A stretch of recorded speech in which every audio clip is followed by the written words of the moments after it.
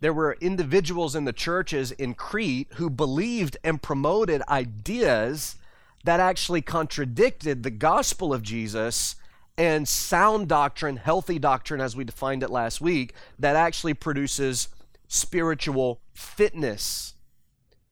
Paul said that they profess to know God, but their beliefs and their behaviors actually deny the God that they say they know. They were a threat to the health of the church, and they needed to be confronted at least, and if necessary, excommunicated. I'm calling this the Cretan problem, but we all know that the danger wasn't limited to Crete. Assaults against the gospel are present in every church. The Cretan problem is a Cornelius problem, and it will need to continually be addressed in churches until the Lord returns. This will always be an issue that we have to confront, maybe even sometimes confront in and of ourselves. Now, if we're going to understand this text appropriately, we need to recognize Paul is not moving on to a new topic of conversation here.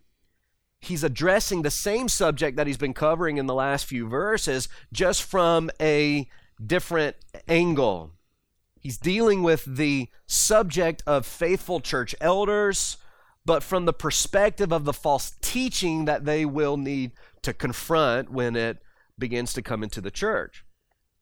We need to also recognize that Paul is not concerned, at least at this point, he's not concerned with the pagan culture outside of the church.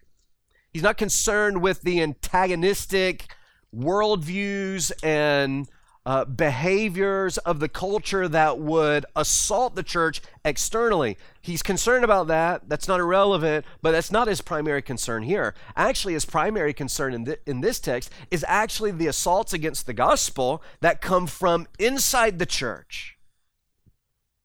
People who have taken the gospel of Jesus and distorted it, perverted it, maybe even marginally done so, but to the harm of their own faith and certainly to the harm of others.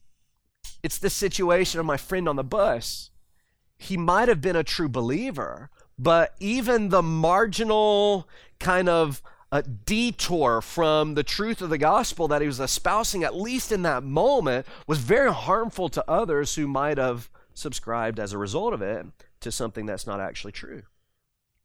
So it was crucial for Titus then to take his task seriously. His task to appoint faithful elders that would protect the flock of God, preserve the gospel of Jesus in its fullness, and fight against any and all heresies that would contradict it. Three primary things I want to point out to you in this text as we work through it. The first thing is we see Paul describing the problem. Paul is describing the problem. Look at verse 10. For there are many who are insubordinate, empty talkers, and deceivers, especially those of the circumcision party. They must be silent, since they are upsetting whole families by teaching for shameful gain what they ought not to teach. One of the Cretans, a prophet of their own, said, Cretans are always liars, evil beasts, lazy gluttons, and this testimony is true.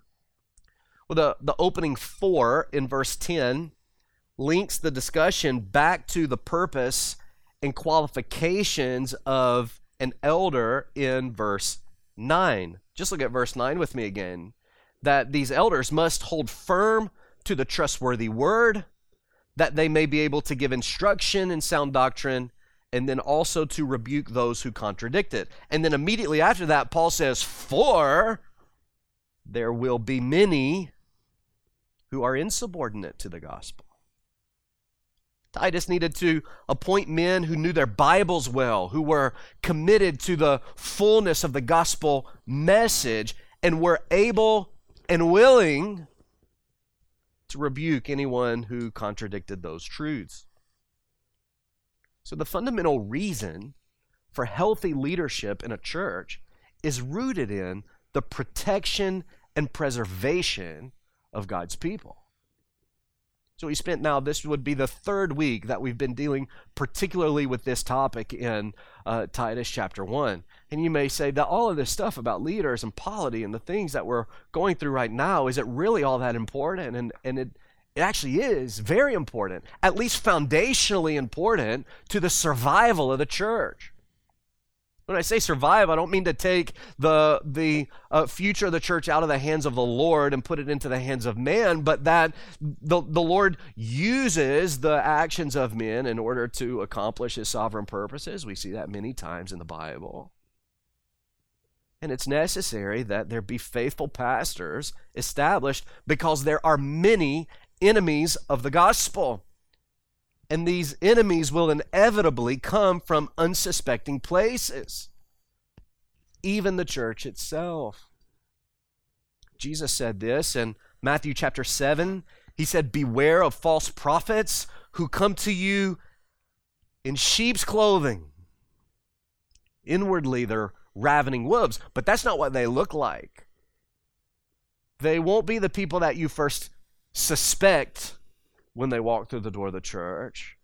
It may take some time to recognize exactly the condition and nature of their theology and of their hearts, but beware, because it will happen. There will be people that come into the church that do not actually belong to the flock, and they will seek to destroy it. That's a warning from Christ himself. Paul says it to the Ephesian elders in Acts chapter 20. "I know that after my departure, fierce wolves will come in among you, not sparing the flock.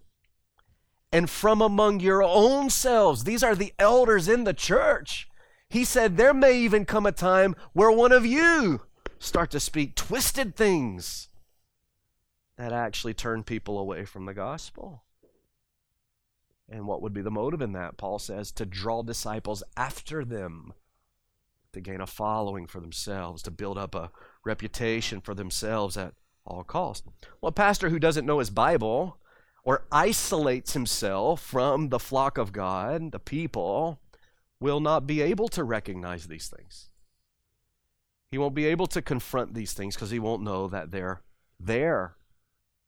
So Paul says, Titus, put faithful men there that know their Bibles, men who smell like sheep, who are going to be with the people, who recognize these things and will deal with them as they come. Well, that's precisely what was happening in Crete, and it was Titus's responsibility to set things in order for the good of the church in the long term. And then Paul tells him in the midst of this is how you can spot these false teachers in the church. And he gives 4 things, I think, here that are helpful. Number 1, he says, notice their talk.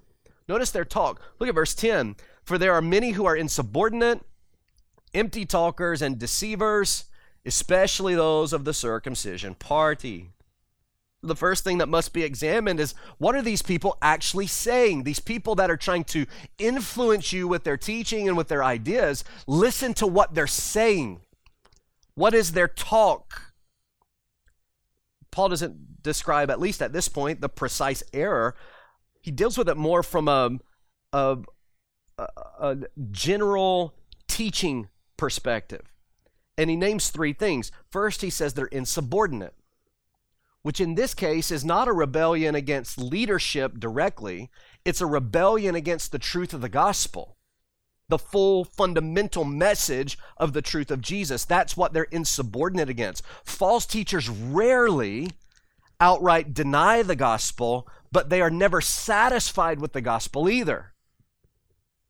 So watch for it. They may be saying Jesus, they may be saying baptism, they may be saying all the things. They're using all the words that you would like to hear, but listen to what they're actually saying. Are they satisfied with Christ alone, or are they happy to accommodate Christ so long as they can add their own kind of twist to it as well? They're insubordinate to the gospel, at least to the faithful message of the gospel.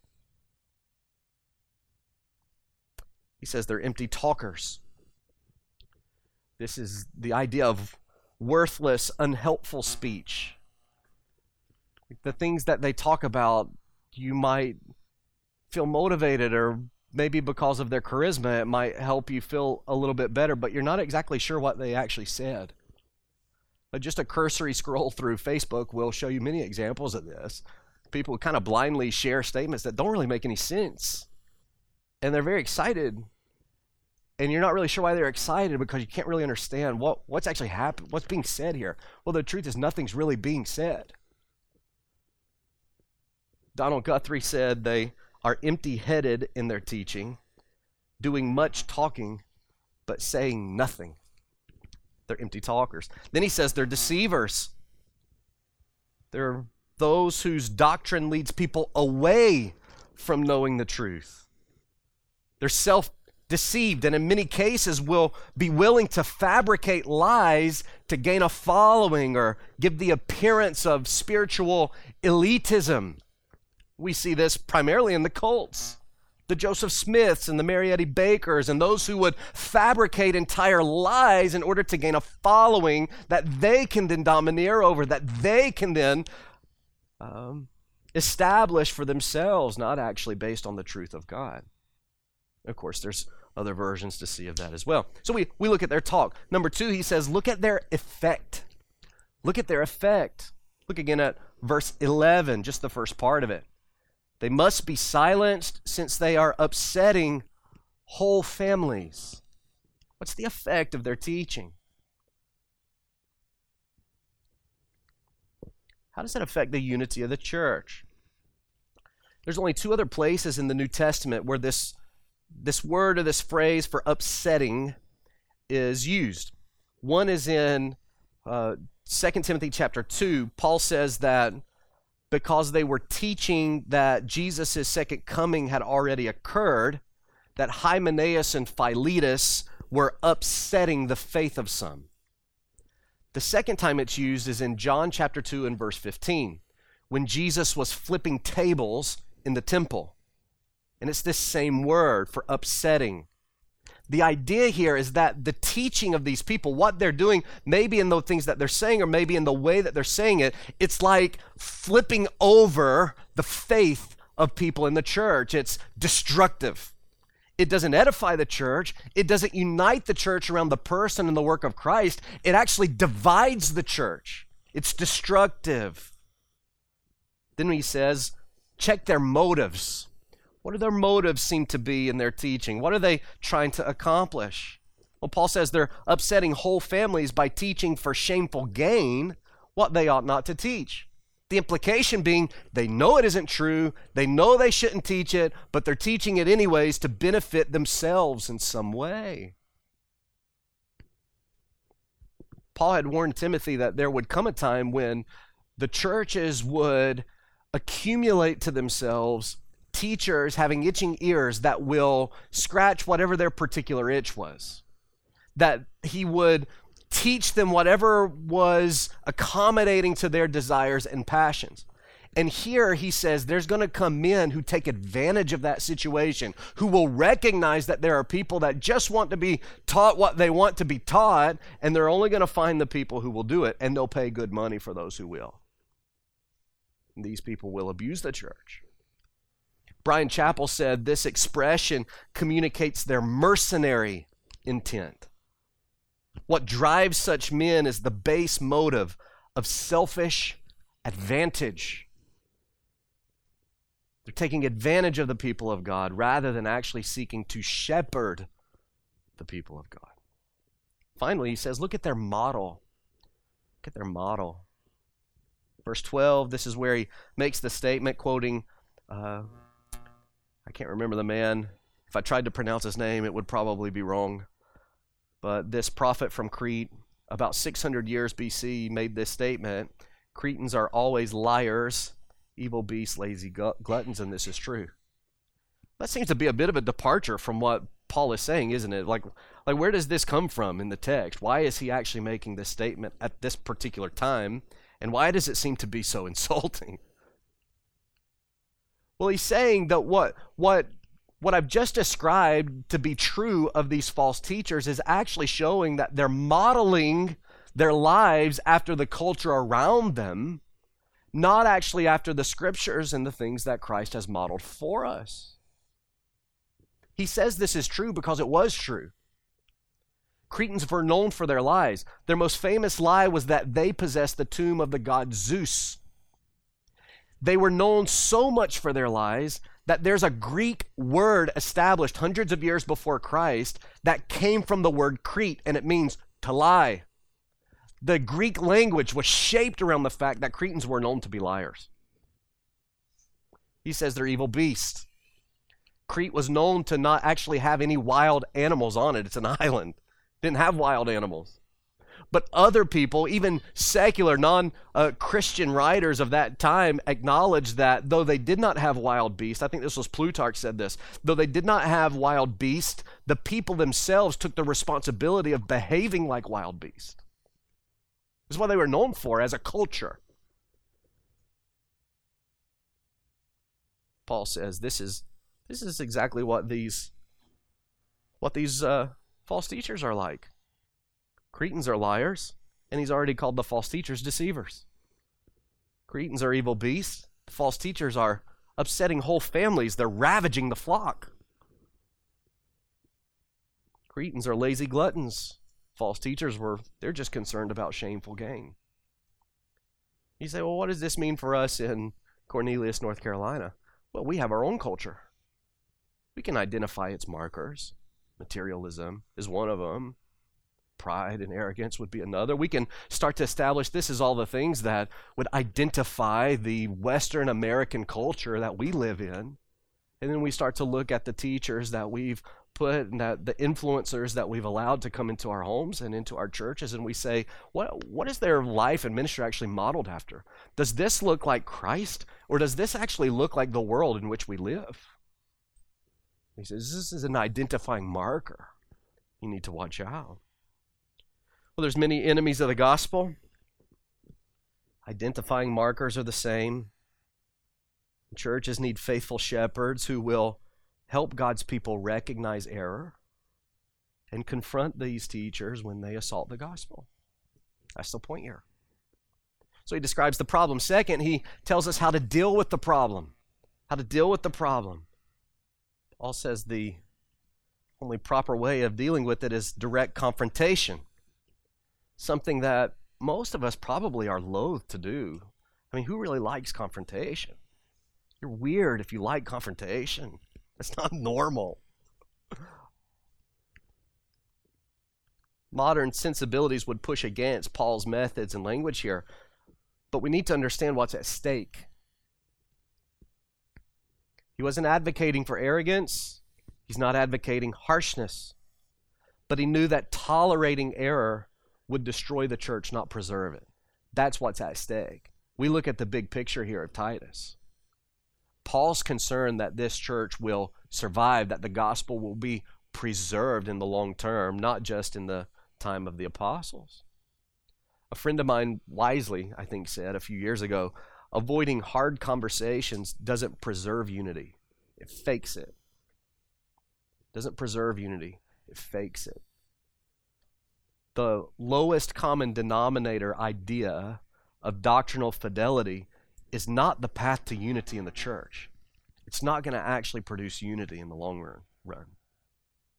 Error needs to be confronted, and the text provides two ways for us to do it. The first way is redemptive rebuke. Redemptive rebuke. Look at verse 13. Therefore, rebuke them sharply, he says, that they may be sound in the faith, not devoting themselves to Jewish myths and the commands of people who turn away from the truth. Now, it's interesting, in this instance, Paul he's coming short of demanding excommunication. That's different from how he commanded Timothy in 1 Timothy in dealing with the false teachers there. That suggests that the issue in Crete wasn't quite as developed as it was in Ephesus. But Titus was to rebuke these false teachers and their doctrines with urgency and with authority. We see the authority actually in chapter 2. Look at verse 15 of chapter 2. Declare these things, Titus, exhort and rebuke with all authority. Let no one disregard you. So there was a spirit with which Titus was to lovingly, graciously, but firmly, authoritatively deal with these false teachers in the church. This was going to set a pattern for these elders that he was establishing. something that would be intended by Paul then to continue on in the way that that error is dealt with. But there's two questions that I think that we need to consider as we think about this idea of rebuke, and especially sharp rebuke. The first question is this: we need to ask, what merits rebuke? That's a strong word. And the way that Paul uses it here, rebuking sharply, is that he's using rebuke in the most severest sense possible. So what actually merits this? What is it that we should be concerned to rebuke in this way? And I think the first answer is we have to acknowledge that not every disagreement necessitates the kind of rebuke intended in this text. In fact, I think we'd all agree that not every disagreement requires rebuke at all or dressing at all. It's not the Bible's way of giving us permission to just let everybody know what we don't like about them and how they need to be more like us. I tell Julie all the time, if everybody was just like me, that's not really what's happening here. Sometimes we will take passages like this and we'll kind of use this as an excuse to just constantly confront people. That's the weird people that like confrontation for some reason. That's not really what he's saying to do. In fact, too much division happens when self-appointed watchdogs castigate other believers for disagreements that are unrelated to the gospel. If there's anything we've learned in the last 2.5 years, it's that Christianity is prone to this. Taking things that are not directly related to the gospel and elevating them to the level of the gospel so that we start to castigate, even publicly through social media, all the things we don't like about what all the other Christians are doing that actually doesn't have anything to do with Christ. Some of you are in the medical field and you understand what medical triage is. Medical triage is a pattern, it's a systematic way of looking and assessing a patient's needs to determine which order and with what level of urgency those needs need to be met. It prevents us from looking at someone with a broken finger and treating them with the same kind of urgency as timing as someone who has cardiac arrest. Okay? There's a difference. You understand that. Al Mohler routinely encourages churches to institute what we would call spiritual triage or theological triage, where we systematically, with a disciplined effort, look at the controversies that are around, that we look at the issues that arise in the church, and we helpfully and prayerfully discern which thing needs urgent attention, which thing needs attention but maybe not urgently, which things don't need really attention at all. They're going to be fine. They're going to heal themselves over time. I think we would be helped to do this as churches. We would be helped to do this as believers. Maybe before you decide to rebuke somebody, maybe here's some questions you could ask.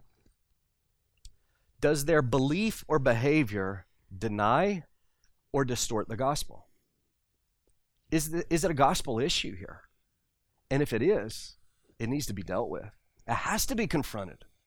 If it's not confronted, they may be okay, but everybody that's listened to them will not be okay. For the good of the church and for the good of the preservation of the gospel, those things must be dealt with. Is the disagreement a secondary issue that's important, but doesn't necessitate a sharp rebuke? Maybe a passionate discussion, but not a sharp rebuke.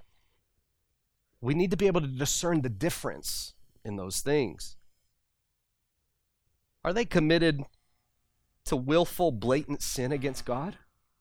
That's a gospel issue. Those things need to be confronted. We have plenty of help in the New Testament to discern that. Is the issue a matter of conscience? Or is it plainly revealed to us in the Bible?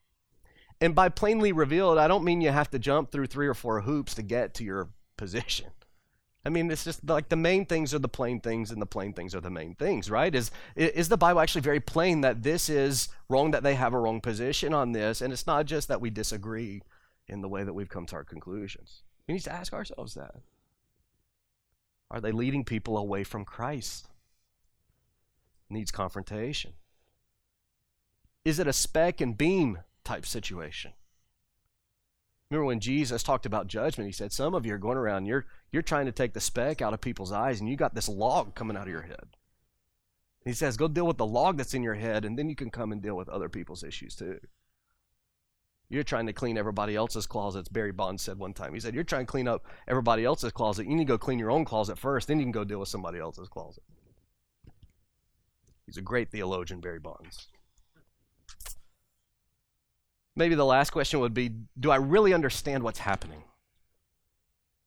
Do I have a full understanding of exactly what this person thinks and is doing and is participating in? Or am I kind of just making some assumptions that I probably shouldn't make before I create division and contention?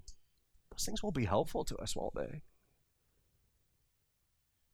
In the context of this passage, sharp rebuke is reserved for anything that contradicts, verse 9, the trustworthy word of the gospel and sound doctrine that produces spiritual fitness. Those are the things that require the rebuke.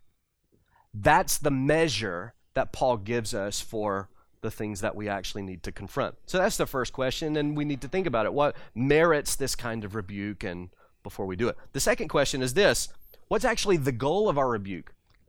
What are we trying to accomplish in this? Well, Paul helps us here. Look again at verse 13. Therefore, rebuke them sharply, that they may be sound in the faith. Notice the redemptive purpose of the rebuke. It served the purpose of restoring these individuals to soundness in the faith. It was to rescue them from devotion to Jewish myths and commands. In other words, it wasn't rebuke for rebuke's sake. The purpose of the one confronting the error should not be merely to win an argument or to demonstrate authority. His heart's desire should be the restoration of the one who has fallen. Every time we see confrontation in the New Testament, even in the harshest forms of church discipline in the New Testament, the spirit of the confrontation, the end goal of what is happening, is not just to gain a victory over one person, but to win them for Christ, to win them to the gospel, to restore them to faithfulness. Brian Chappell wrote, to love the gospel, to fight for it, and at the same time desire that its truths capture the hearts of our enemies, is what God requires of those who would differ from the world. The world understands hating those who oppose you. What contrasts those true to the Savior is the desire that all, even our opponents, would come to the knowledge of the truth. Now I have to remind myself of this routinely. That when something comes up and I want to fire off a post about it or whatever it is, or want to deal with something or pick a fight with somebody that I'm in a discussion with, a theological discussion with, I have to fight against my own spirit in it. Like, what am I actually trying to do here? Am I actually trying to hurt this person? Am I trying to is this a prideful action on my part? Or am I truly loving this person here? Loving them by wanting to restore them to faithfulness? Well, and routinely, it's not love that I have primarily in mind. We need to think about that. So Paul says there's two ways to deal with the confrontation. The first way is that we have to rebuke them sharply. It's necessary. We need to do it. Secondly, he says gospel instruction is the other part to it. Gospel instruction. So in verse 14, he reveals two facets of the Cretan heresies. Both had to do with those who converted to Christianity from Judaism. One referred to myths or speculations that were at least unhelpful, and at most were Gnostic, which would be the idea that a secret knowledge could be attained that would alter your standing before God. It would come to further development after this time, but there were early notions of it then. The second facet was human traditions, commandments, part legalism, part asceticism, things that were being encouraged in the church. The commonality between the errors is that they both prominently featured the idea that religious ritual, human merit, was essential and part of the core of one's relationship to God. They didn't deny that Jesus was necessary for salvation. They taught that he alone wasn't sufficient for salvation. That was the difference. They're happy with Jesus. They knew Jesus needed to be a part of it. They just taught that Jesus wasn't all of it. That our human works also determine our standing with God. And by the way, this is, if we're going to compare this to current belief systems, this is essentially the same exact view of salvation taught in Roman Catholicism. That it's not a denial of Christ, but it's not all Christ. That it is God's grace and human works would be their language that actually produces salvation and alters our standing before God. That's not a new heresy. That's a heresy as old as the gospel. If you allow me for just a moment, I think this can subtly belong to us at times. At times when maybe in our presentations of the gospel, we don't mean to contradict the fullness of it, but we may inadvertently do it. Here's what I mean. Sometimes we can treat something like repentance in an explanation of the gospel as if it is a work that is done before Christ will accept us. I was listening to a podcast with Bob Lepine this week, and he told a story that he knew about Tim Keller, who, if you're familiar at all with his writings, you know he pastored in New York City for many years. He developed this habit of, after his sermons on Sundays, he would invite people to come to the front, and he would host Q&As, and it would be open. They could ask him whatever question they wanted to ask, and he would answer it for a few minutes after the service. And this invited all kinds of skeptics and doubters in Manhattan to come to these services, and they would hear the gospel. It was really quite amazing. I don't think I'm brave enough to do that, but he did it routinely. One Sunday, there was a lady who had been there for a few weeks, and I don't know if they used a mic or what, but she said it at least loud enough where others could hear. She said her name, and she says, "I've been coming to the church now for a few weeks. I'm a lesbian, and I live with my lesbian partner. I think that I want to buy into this, and I want to join the church. Do I need to leave my partner and abandon this situation before I can be a part of the church?" And you can imagine the silence that probably entered the room about that time. They knew what Keller's position on homosexuality was, that it's a sin that must be repented of, and that the Lord is not pleased with. They knew all of those things. That's why she's asking the question. But his response is actually helpful, I think, helpful in considering the gospel. He says, "I think you're asking the wrong question. The question is not what do I have to do before I come to Christ. The question is Jesus who he claimed to be, who we've said that he is in the weeks that you've been coming to the church? And if he is, you need to believe him, trust him, follow him as Lord, and then deal with the implications that come along with that." In other words, the repentance that Keller was emphasizing in that moment is kind of a sweeping repentance where we are turning from one direction and going in the other way.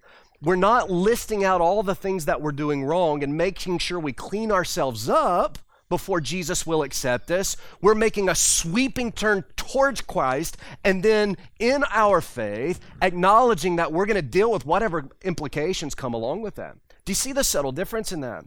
And where we might be tempted, I know I would be tempted, to in that moment say, yeah, abandon your homosexuality, and then things will be good.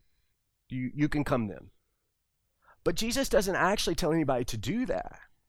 The very act of coming to Christ genuinely in faith is to turn away from all the other pursuits of your life, not just your homosexuality, but every other belief system, every other selfish thing that would exalt itself against the knowledge of God. I'm not pursuing myself anymore. I'm not pursuing my belief systems anymore. I am turning away from all of it in order that I might pursue Christ. And then I'm going to deal with the implications so that as the Holy Spirit indwells me, and I open up my Bible and I see what the Bible says about this particular thing, I will submit to the leadership of the Lord Jesus Christ in my life because he has redeemed me from these things. Do you see? The other end of that is the come as you are dynamic, where you just come as you are, the implication being that Jesus accepts you no matter where you are and what you are, and he's happy to love you, and there's no real transformative work that's happening. You don't really have to acknowledge the sinfulness. You just come and receive his love, and things are good. And Sinclair Ferguson says, Jesus doesn't say come as you are. He says come in spite of who you are. So we're not cleaning ourselves up before Christ will accept us. Neither are we coming in faith to Christ expecting to remain the same. The gospel is that Jesus has done everything necessary to forgive our sins, that in his perfection, he perfectly fulfilled the law that we will never be able to fulfill. And he doesn't say, do all of these things and clean yourself up and then I'll accept you. He says, no, come to me and I will change you. There's a transformative work of the gospel. That's what he does for us. It's his work in us. Verse 15, to the pure, all things are pure. To the defiled and unbelieving, nothing is pure, but both their minds and their hearts or their consciences are defiled. So confronting legalists and ascetics, Paul said that those who have been made pure by the righteousness of Christ are no longer made impure by eating certain foods or going through ceremonial cleansings. They are no longer bound by the law. They are under grace. Because these legalists and these ascetics were saying, yeah, Jesus is great, but you need to be circumcised too. Jesus is the doorway in, but if you want to stay in, you're going to have to do all the Jewish things. You're going to have to afflict yourself in a certain way. If you really mean it, this is what's going to happen. Paul says, no. To the pure, to the one who has been made clean by God, all things are now pure. You don't have to worry about the things you're eating. It's not going to make you unclean. The external things are not what defile us. And then he says, believers are no longer under the law because Jesus perfectly fulfilled it. Therefore, all who come to Christ are justified by faith alone, apart from any human work. Do you remember in Romans chapter 10, Paul wrote that Christ is the end of the law for righteousness to everyone who believes. Doesn't mean that Jesus was doing away with the law, that the law is irrelevant as far as our obedience to God is concerned. But the law has no role in our righteousness. Christ has brought an end to that because he perfectly fulfilled it. It is by faith that he applies our righteousness to us, his righteousness to us. Paul then reminded the Cretans that no amount of religious observance could make them right with God. To the defiled and unbelieving, nothing is pure.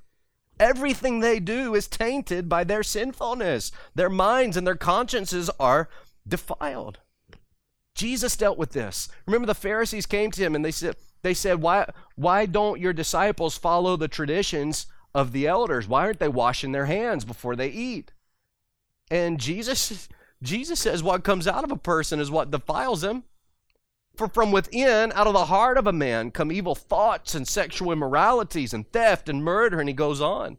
All of these evil things come from within. They defile a person. It's not whether or not your hands are washed, whether you're ceremonially clean. It's has God given you a new heart through the work of Jesus Christ. And if you haven't got a new heart through the work of Jesus Christ, you're defiled, and all of your goodness is defiled. Everything about you is defiled, and there's nothing you can do to change it. That's his point here. What's Paul doing? He's giving gospel instruction. He's rebuking the error, and then he's teaching the truth. Titus, rebuke the error and then teach the truth. It's not enough just to tell them that they're wrong. You have to teach them the truth, That salvation is not earned by what a man does, but it is received by faith in what Christ has already done. And the cleansing that Jesus provides is full and it's complete. So he describes the problem, he deals with the problem, and then finally, and I'll finish, I'm sorry. Let's look at the danger inherent to the problem. The danger of the problem. Verse 16. They profess to know God, but they deny him by their works. They're detestable, disobedient, unfit for any good work. This is the most scathing section here. Earlier, Paul seems to encourage rebuke to restore an errant believer. But here, he suggests that the promoters of the false doctrine are not believers at all. The reality is that both types of people will inevitably become a problem in the church. You see, that's what makes these false teachers and their doctrines so dangerous. It always masks itself as a friend of Christ, not an enemy. They profess to know God. They say the things that you would expect them to say. But the true nature of their hearts will ultimately be revealed in their behavior. Two things that it reveals itself in. First, their works are revealed in how they respond to the rebuke. If they're being unfaithful to the gospel and somebody takes their Bible and sits down and says, I think you're wrong here. This is what the gospel says. What do they do with that?